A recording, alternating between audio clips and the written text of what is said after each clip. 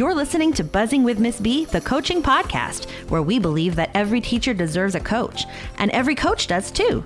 I'm Chrissy Beltran, an instructional coach, resource creator, and coffee enthusiast. And I'm your host. Stay tuned for practical tips and honest coaching talk that will help you coach with confidence.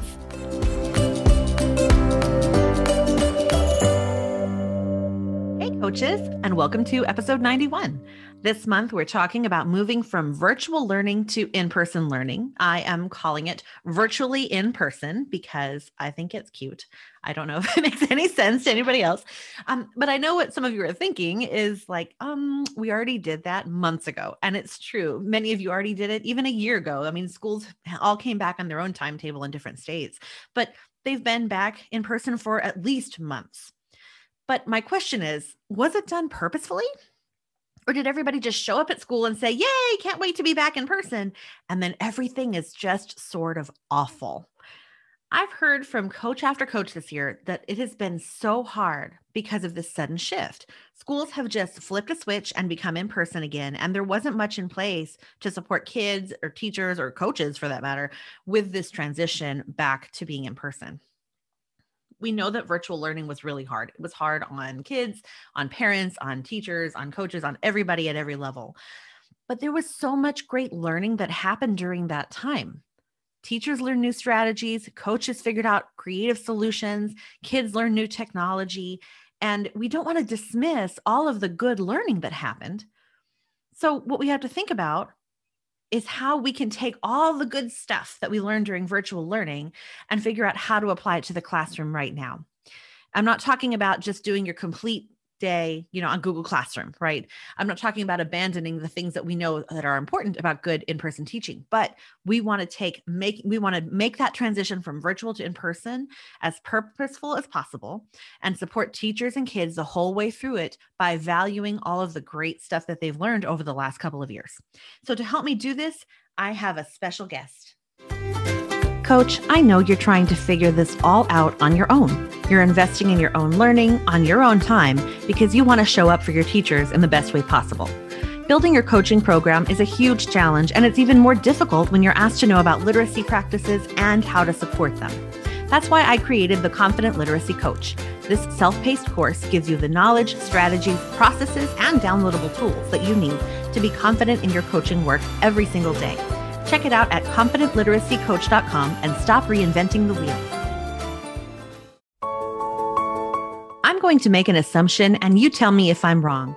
You feel like there aren't enough hours in the day. I know it's true. There are always too many things to do and too little time. If you're like me, your boss will walk down the hallway and shout, "Go home, Beltran." That's why I am telling everyone about the 40-Hour Workweek with Angela Watson. Angela was a guest on this very podcast back in season 1, and she shared her ideas for managing your time, teaching, and stuff to help you make the most of your time at work while making time for home too. But that was just the beginning. In her membership, the 40-Hour Workweek, Angela helps you focus on what matters to have a purposeful and productive workday and then go home. Angela helps teachers find, on average, 11 hours a week that they can take back for themselves while still being a great teacher. The best part is that Angela has a new membership especially for coaches. She partnered with my friend and coffee buddy, Nicole Turner of Simply Coaching, to create the 40-Hour Workweek for coaches. Check it out at buzzingwithmissb.com/40-hour-week and get your time back. So let's welcome our guest to the podcast. Welcome, Michael Singletary. Hello. Hi, thank you so much for being here today. Thank you. I am a huge fan. Oh, I've listened to all of your episodes, so excited to be here. Oh, great. Yeah, now you're on one. You can go back and listen to this one. Although if you're anything like me, I know I'm like, why did I say that? Why do I sound like that? That will be me. Will be me. That's what we all do, I think. Could you introduce yourself to our listeners and share a little bit about who you are, how you ended up where you are, and what kind of work you're focusing on? Sure, absolutely. My name is Michael Singletary. I am from South Georgia, if you can't already tell by my accent. I'm a wife, a mom of 3 kids, and I absolutely love all things education. I joke around and kind of call myself a nerd, but it's true. I was the kid playing school. In first grade, wanting to write on the board, that was me. So I really have never considered any other career. I have taught all grades, kindergarten through 8th grade, all subjects at the elementary level. My primary focus is English language arts, and I also taught social studies as well as ELA as a middle school teacher. Ended up moving back to the elementary school level, and I knew then that I wanted to make a bigger impact. And so that's when I decided that I would apply for some instructional coaching positions. So my first role was actually a dual role as an instructional coach and an assistant principal.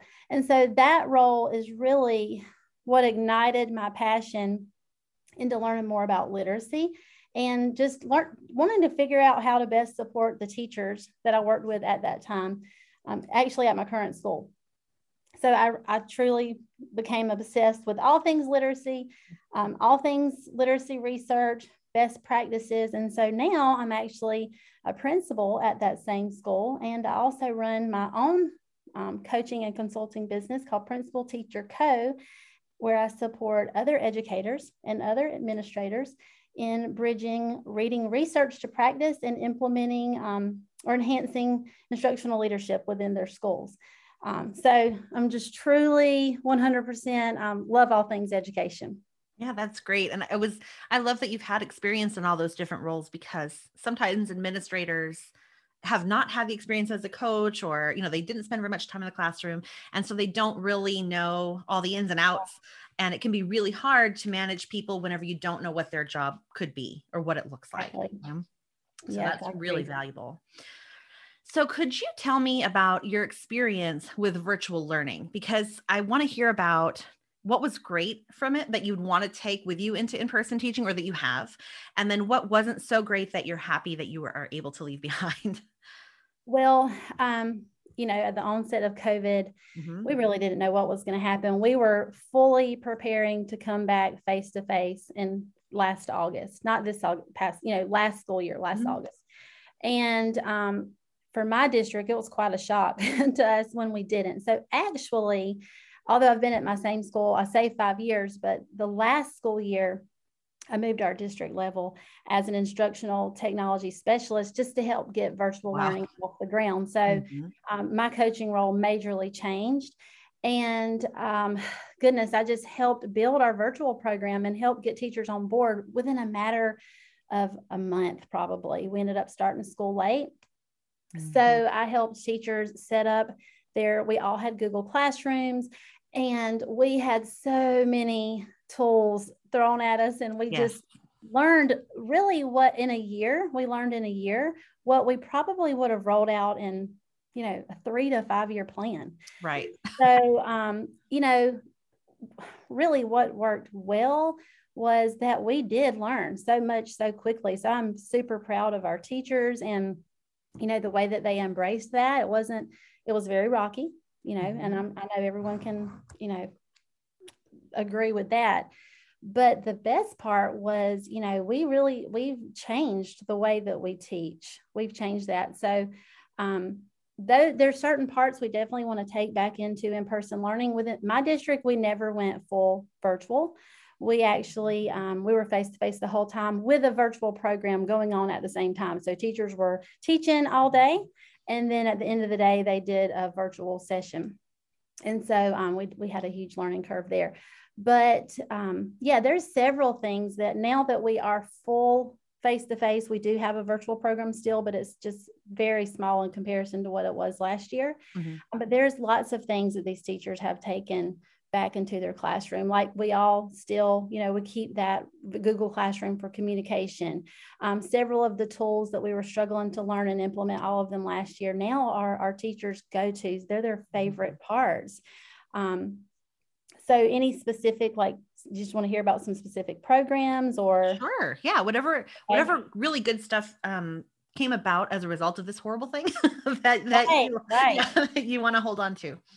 So one thing that we really were uncomfortable with, and fortunately for me, I've actually taught at the university level for several years, and we used Zoom, and we already had, we used Canva, and we had Canvas, we had, an LMS. So I was thankfully pretty comfortable and familiar with that.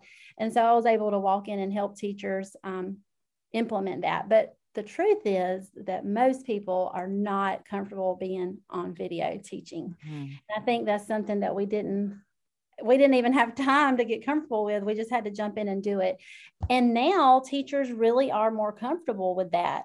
And one thing we focused on was that it doesn't have to be perfect. It can be messy. We're just going to create this lesson. We're going to record it and we're not going to redo it 1,000 times.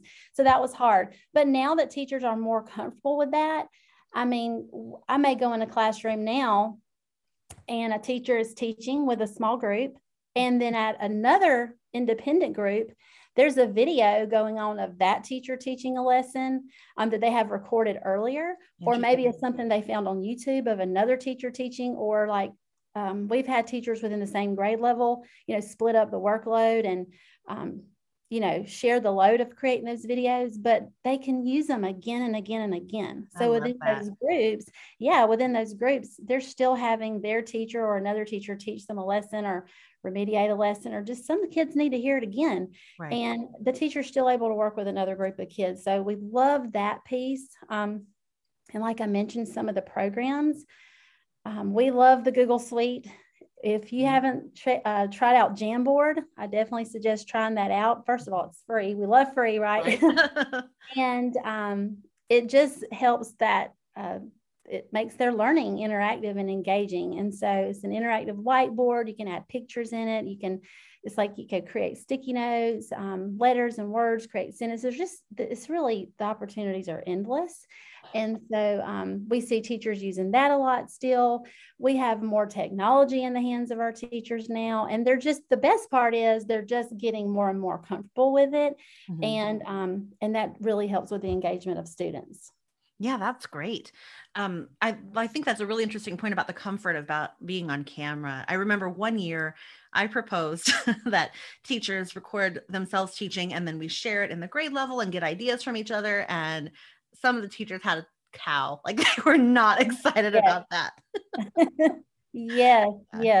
That's kind of my next step. Now that we are more comfortable recording and, making those videos and sharing them out, I would love to see that happen next. Let's record ourselves teaching in action and then reflect on those.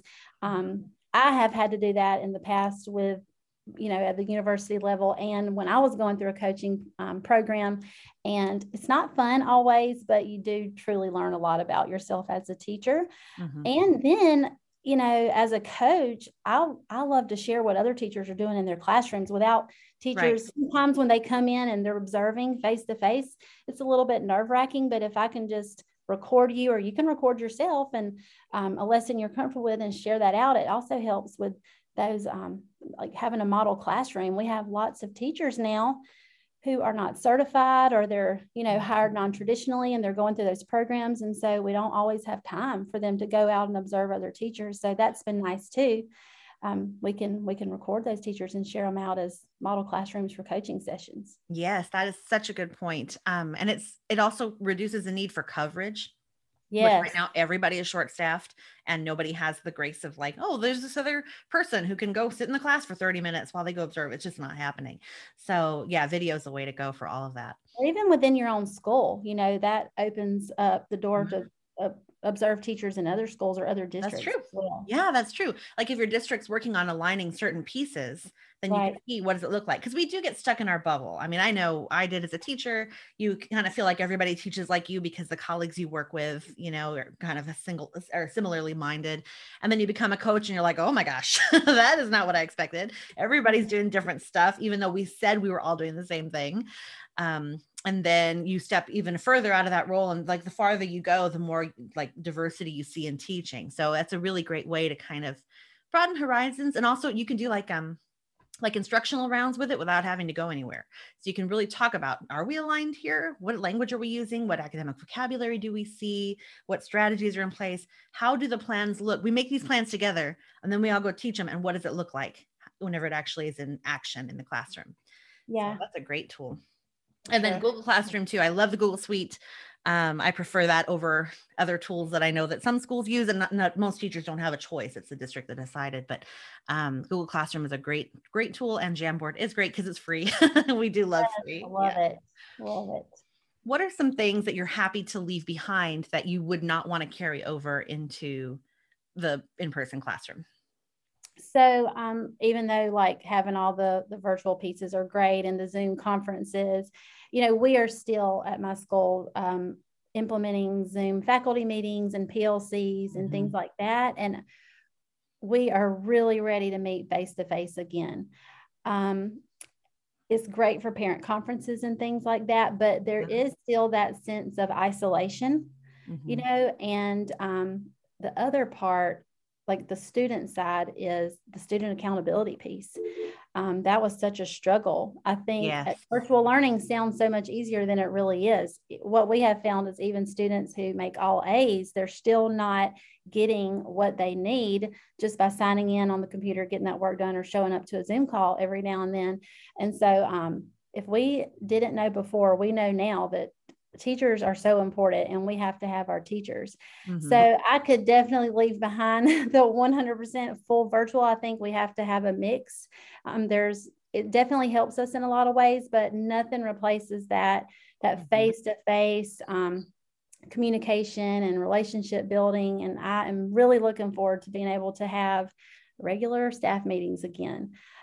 So there's just something to be said about working in isolation.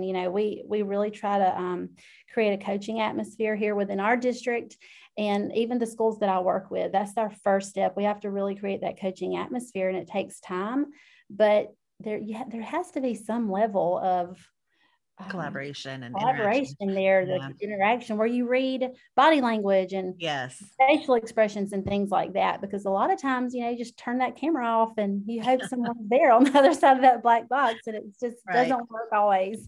Yeah, that's a really good point. As you were talking about, the need for having a teacher, which I totally agree with, because I know some places were like, oh, this is a great segue into full-time virtual teaching, which I'm like, no, we're missing important pieces, because you can't be as responsive. And kids don't get that intervention that they need. They don't get that. It's too difficult to meet everybody's needs if that's 100% online. But I like you were talking about with video in the classroom, you really do a great job of differentiating that way. So you have like the teacher as a human person, and then you have like different intervention stations, and they can kind of get a review or a recap. And I love that. I feel like that's a really great way to take a strong piece from virtual teaching and just apply that in the classroom so everybody gets their needs met, especially now that we're short-staffed. So that's a really good tool. So how has your coaching work, and I know your administration, but many administrators serve as coaches on their campus too, because of staffing. So how has your coaching work changed as a result of your experience with virtual learning? Well, I think in the beginning, like when I first became an instructional coach, and I've heard you talk about this a lot on your podcast, and it's so true, is that sometimes people often see that when a teacher is working with a coach, that it's a negative thing. Oh, yeah. And they like, why am I working with the coach? Is something wrong? Do I need coaching? And really, we all need a coach. Like, we're all going to grow with a coach. Even the best teacher, there's always new things we can learn. And so I think for me, at that time when I was coaching, oh man, virtual learning changed that. Everybody wanted my help. When I when last year, especially moving into our district level, at first, I don't know that teachers knew exactly what to ask. And then I just started, making a schedule and going to every school. And then they became more and more comfortable, but they were so much more comfortable asking about the technology integration first, and then that led to other things, and that led into the literacy piece, and then becoming more comfortable. So in a way, I feel like it has made the entry point for coaching a lot easier.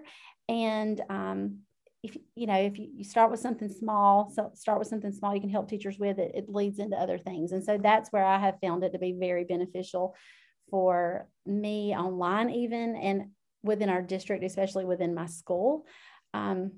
Teachers aren't scared to ask for help when it comes to the tech. And then that leads into, okay, well, how else can we use this, and what other ways? And so they're very open to that. That's a good point. Yeah. Once the door is open, you can start leveraging that into other kinds of support, things that you would have liked to have done before that maybe they weren't excited to hear about. Right. But no, they're not afraid to ask about the technology because everybody's starting from scratch Right. with that. Everybody was in Yeah. the same boat. So they didn't have to be embarrassed. Like, I should already know this. Right. Mhm. Exactly. So Yeah. what was some of the learning that teachers did? You mentioned like becoming more comfortable with video, but is there are there specific strategies or anything that teachers learned that went on during virtual teaching that we should really help teachers hold on to? Yes. So I feel like before virtual learning, I mean, we had the technology, we all had iPads. Well, and not every district did. And we weren't even one-to-one not long Okay, before yeah. virtual Yeah, that was learning. a huge change for lots of districts, Yes. lots of money So went in it that. became one-to-one. And so before though, we really, because we didn't have all the tech, we spend a lot of time on educational programs. Like, you take the diagnostic or you take the screener, and then it creates a path, and the students have to spend so much time on it. Okay. And so then we had to focus on, okay, we have this tech. How are we going to use it? And how are we going to make sure we're using it, instructional technology, in a way that's not just working within these programs? We want to see students like creating things, or teachers modeling some of these things for students, some of the new apps and programs that are out. And so we spend a lot of time focusing on that, more product creation rather than just spending time within those programs. And so we're still working on that. We're still,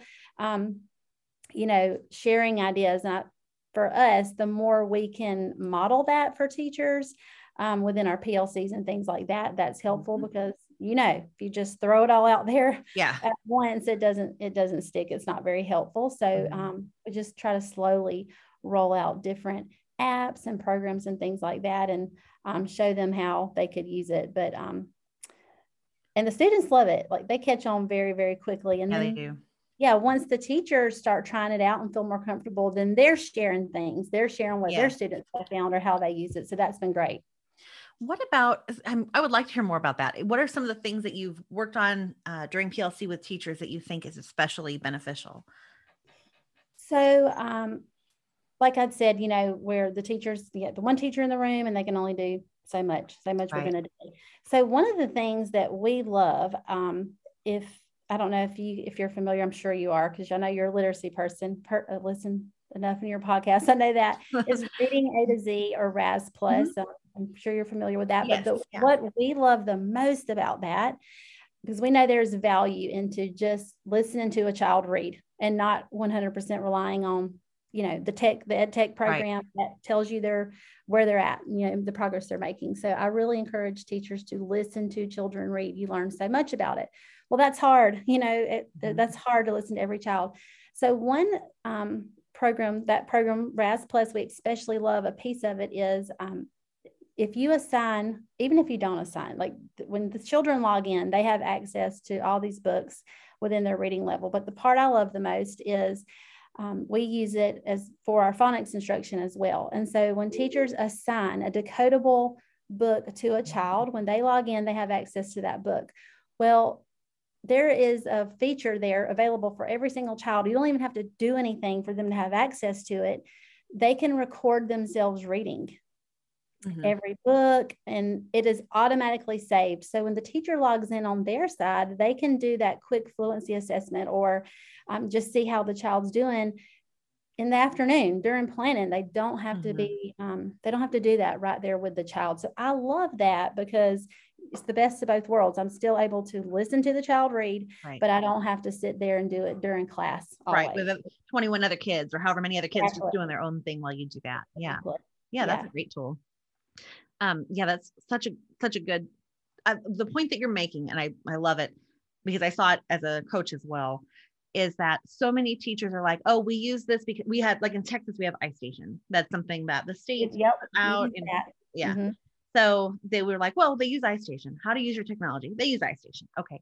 But but it's instructional technology, and iStation, whatever your opinion is on it, there are a wide variety of opinions on it. It's not replacing the teacher. So what are you doing with the technology to integrate it into your teaching? How are you teaching lessons? How are students responding? How are they interacting with ideas with technology? It's not, that's the bare minimum way to use it, is to park a kid on the computer in the corner, finish iStation, do 30 minutes a week or whatever, or however much they have to do. Yeah. So the integration is huge, and integrating it into every part of what they can, all the value that they can get out of it, such as using it for part of their reading curriculum and using it in terms of assigning differentiated text for kids to read. That's a great use. That's a great use for technology. Yeah. And having them retell, it will record them retailing or creating a Google slide. And if they can't write or type really well, well, then, learn how to use the voice to text feature. There's just so many options now that we can use for assessment or just for practice. In my school, we have a large ELL population. And so, we're preparing to test for access. There's a speaking part to that. And now we have all these tools where students can practice speaking all throughout the year, and they're not just doing it for that test. So yeah, we've used iStation already. We have a new program now, and they're all pretty similar and lots of pros and cons, like you said, and they're great. I mean, we use that data. So I encourage teachers, we want to use the data from the EdTech program, but we also want to have that data where they're speaking or reading to you. So whether that's recorded or face-to-face, that's still a different type of data that you can use for progress monitoring. So I love that. And that's what we encourage. Have more than one type. Yes, I totally agree with that. You need to triangulate, because kids do not do the same. Kids who struggle the most often do not do that well with these programs, because they're click, click, click, click, click. And then the computer's oh, they struggled in these areas. No, they were just clicking away. That doesn't mean you don't know what they know from that, So you do need that observational data. Absolutely. So what are some of the practices that were especially valuable that we can apply to in-person teaching? Because I know student engagement, for example, was through the roof. That was a huge thing that people were trying to learn about during this time. And I'm hoping that people are dragging it along with them into the classroom. But what are some of the practices that your teachers really got a lot out of during that time that you are hoping they'll continue to apply? Well, for example, I don't know if you're familiar with Pear Deck, but that is so great for engagement. So what we do is we try to say, okay, think about your lesson plan structure, think about your block, whether they're departmentalized or self-contained. If you're up speaking the whole time, you're the one doing the learning. I mean, I'm all for direct instruction, but you want to make sure kids are engaged. How are you requiring engagement? And that's where we say, bring in the instructional technology. Even if you're face-to-face teaching and you have Pear Deck, and that's where, they can, you can pop up questions on your projector. But if they have their laptop up, they can see that there, and they can type in their responses right there in real time, and it's projected in the front of the classroom. So we just encourage them to use these different programs, not all of them. Choose the one you're most comfortable with. Start with one. That is fine. Just pick one thing, get good at it, and then move into another tool. But we encourage them to use that with engagement. And then, teaching students how to use the technology in class. We teach them to hold the laptop down at half mast and, pull it back up when you need it, and walk around like your hair's on fire. You got to walk around and monitor what the students are doing. And just that is such a great way to make sure every single child is engaged and responding. And then, like you said, it helps you with the responsive instruction. It helps you see that immediate feedback, so that if you need to change course in your instruction, you can do it right away. And so that's our most favorite part of what we've taken from our learning from virtual teaching into our face-to-face practice. We still want to use those tools, but now we can just be more responsive with it. Yes, because you, like you're saying, it's in real time, you're present, you're seeing how kids engage with it, and you can respond immediately to whatever data you're seeing on the wall, right? Once it's projected, you're okay, now I know what I need to go back and do. Yeah. Otherwise you have those same 5 or 6 kids always raising their hand. They're so excited to share. So I love this. We can just quickly monitor right there on the projector who's participating, or even if you don't project it, you have your teacher laptop there, you can see. And then, hey, that might help you form your small groups the next day or that afternoon or whatever that looks like for that teacher. Yeah. Yeah, that's a good, I mean, you talked a lot about using the data, using the information, and that's so important because that's one of the benefits of technology is it quickly gives you percentages. It gives you lists, it helps you target things. Yes, and you're not having to grade it. You're not Yes. having to Yes. model it So all. there's no delay, I used to use like colored index cards and kids would hold up different index cards for different things. And even then you're like scanning and, even it's quick, but you still have to do it and you're writing, you're making notes. And this is all done for you. It's that's one of the best pieces of technology is that in the moment feedback that you get right away. You mentioned, well, Pear Deck is great. It's in case anybody hasn't used it, it's a plugin for Google Slides. Or anyway, that's how I've used it. And it has different tools that you can use for students to respond with. And it's really neat. Like you could do, I'm trying to remember, polls and multiple choice and like all different. Yep. Good. You can do open-ended questions as well. Yeah. Yeah. And so it's a neat way to start collecting that information and to have kids engage with the content right away. And you also mentioned Google Classroom, the Google Suite. And there's like Google Slides has a Pear Deck plugin. There's a ton of plugins that you can use to actually enhance what the Google Suite does at its most basic way. Google Forms is a tool that I've really liked to use a lot because my brother he was on the podcast the first season, right whenever everything went virtual. He's been using Google Classroom for several years. He's a high school teacher and baseball coach. And so he was sharing about how he sets up his open-ended questions on Google Forms to grade themselves. Because over time you get enough responses and you score them. And so over time you can set it to recognize, if it has these components, it's a good response. And that was just mind blowing to me, like what is available. It makes total sense. They know like what kind of toothpaste we use. Why can't they help us grade some, short answers? Yeah. And I forgot to mention Google Forms, but you're right. Like that is probably the top tool that our teachers have really just grabbed a hold to and just love. They love it. They use it for quizzes. They use it for surveys, for the lunch count. How am I feeling today? It's so creative. They use it for all kinds of things. So that's probably the top tool.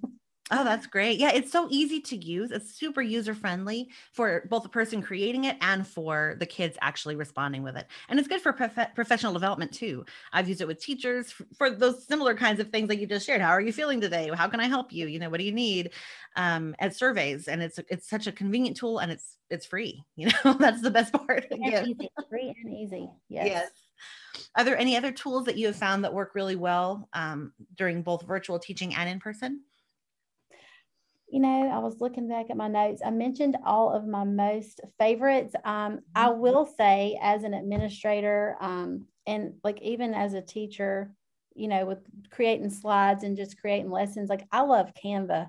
I'm sure you use Canva. A lot of our teachers use that for their flyers and their newsletters. There's a free version, lots of graphics, like, some of us, not myself included, some of you guys are great with graphic design. Some aren't. And so if you're creating newsletters for your class or Google slide presentations, PowerPoints, anything like that, even recording yourself teaching, Canva has really upgraded. This probably isn't on the free version, but I think it's $12 a month.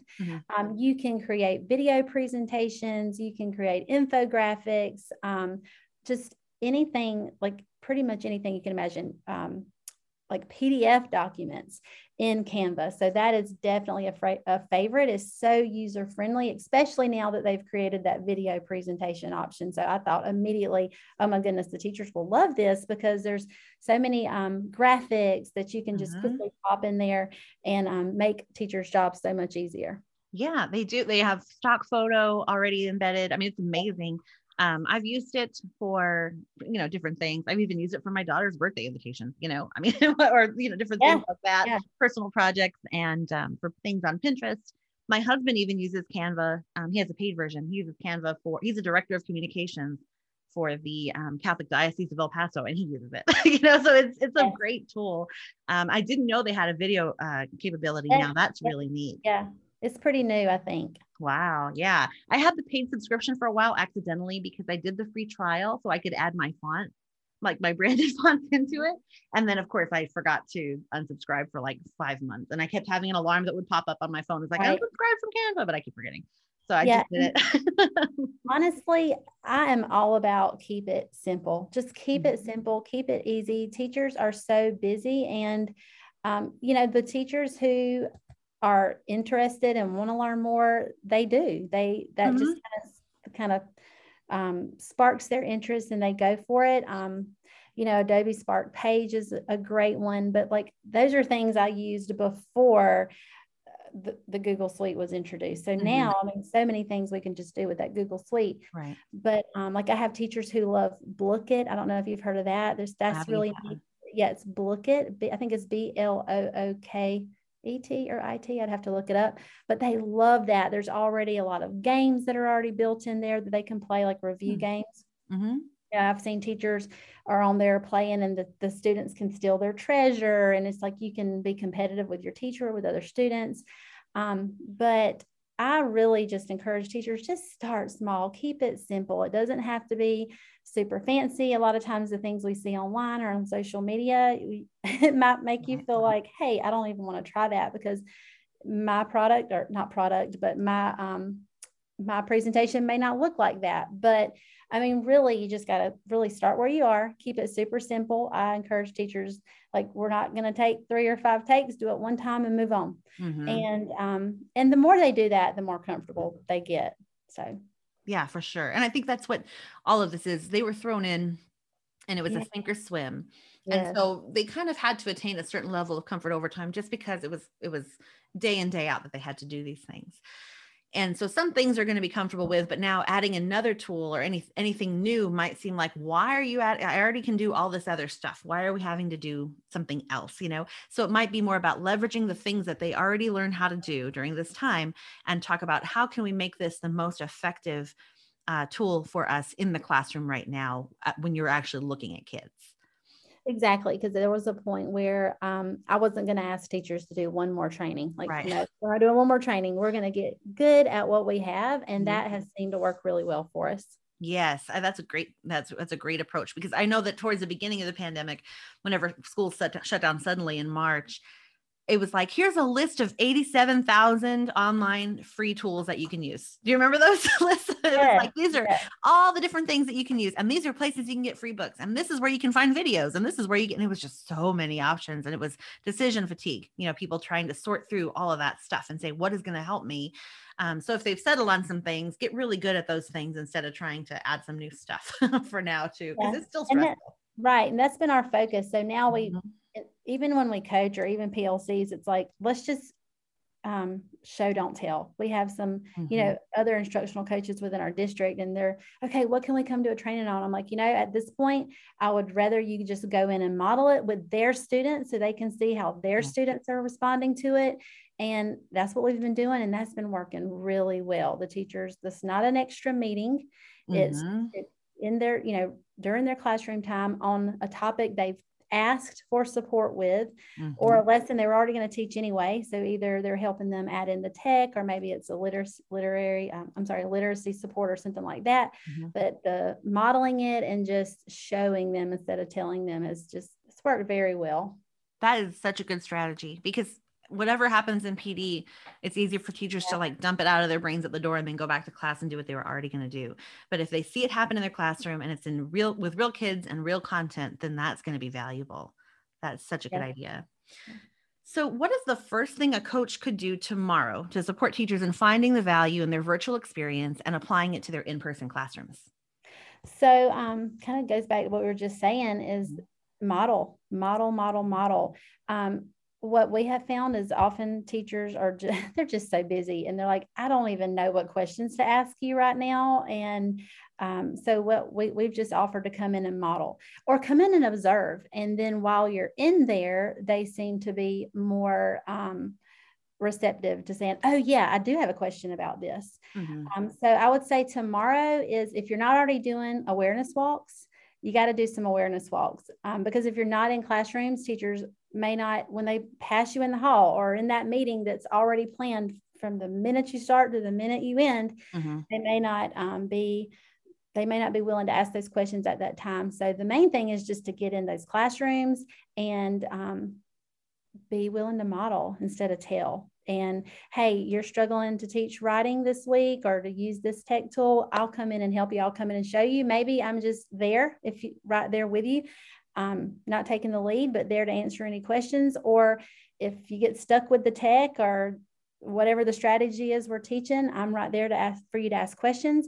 Or I'm there to do it all. And you can watch, and then next time we'll co-teach it. And then the next time you teach it, just being willing to get in those classrooms and model or support however is needed. That's the first step. I think we can get stuck in our offices so easily. I know that's an issue for me. I have to purposefully plan, set timers on my watch, to get out of my office, because I could get stuck in my office day in and day out if I'm not careful. Yeah, there's always something else you could be doing in there. But the real work and the real change happens in the classrooms. So that's true. If you're stuck in your office, somebody's not learning something. That's what it feels like. Yeah. Well, how can people find you online or in the real world? You can email me at principalteacherco@gmail.com. I have a website, principalteacherco.com, and then Instagram is principalteacherco. That's my handle. Facebook doesn't play well always. So there, I'm just Michael Singletary Co. But the best way is just through email or through direct messages on Instagram. Awesome. Thank you so much for being here today. Very welcome. I enjoyed it.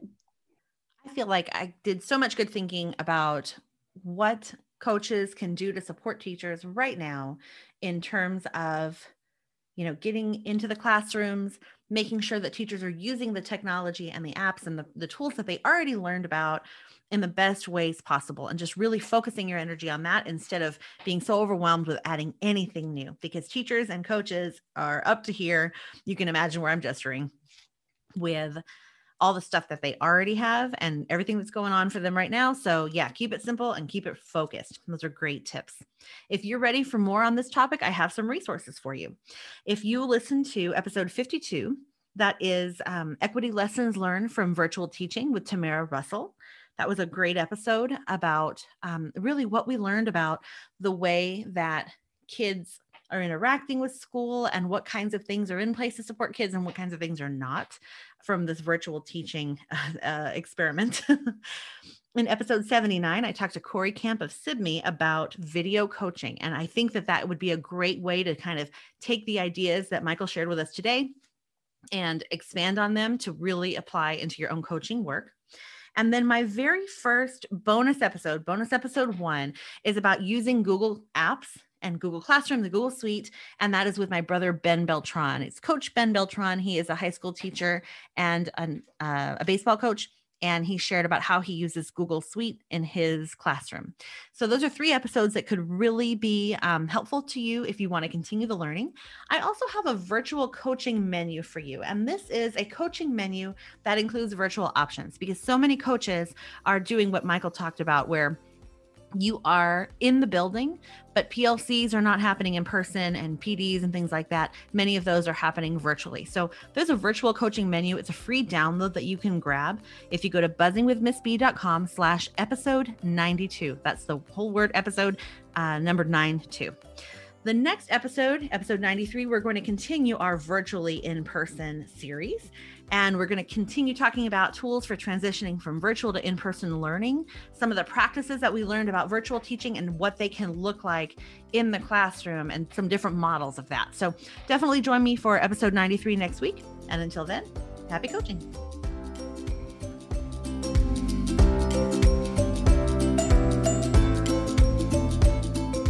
Thank you for listening to Buzzing with Miss B, the coaching podcast. Want more coaching ideas? Check me out at buzzingwithmissb.com and on Instagram at buzzingwithmissb.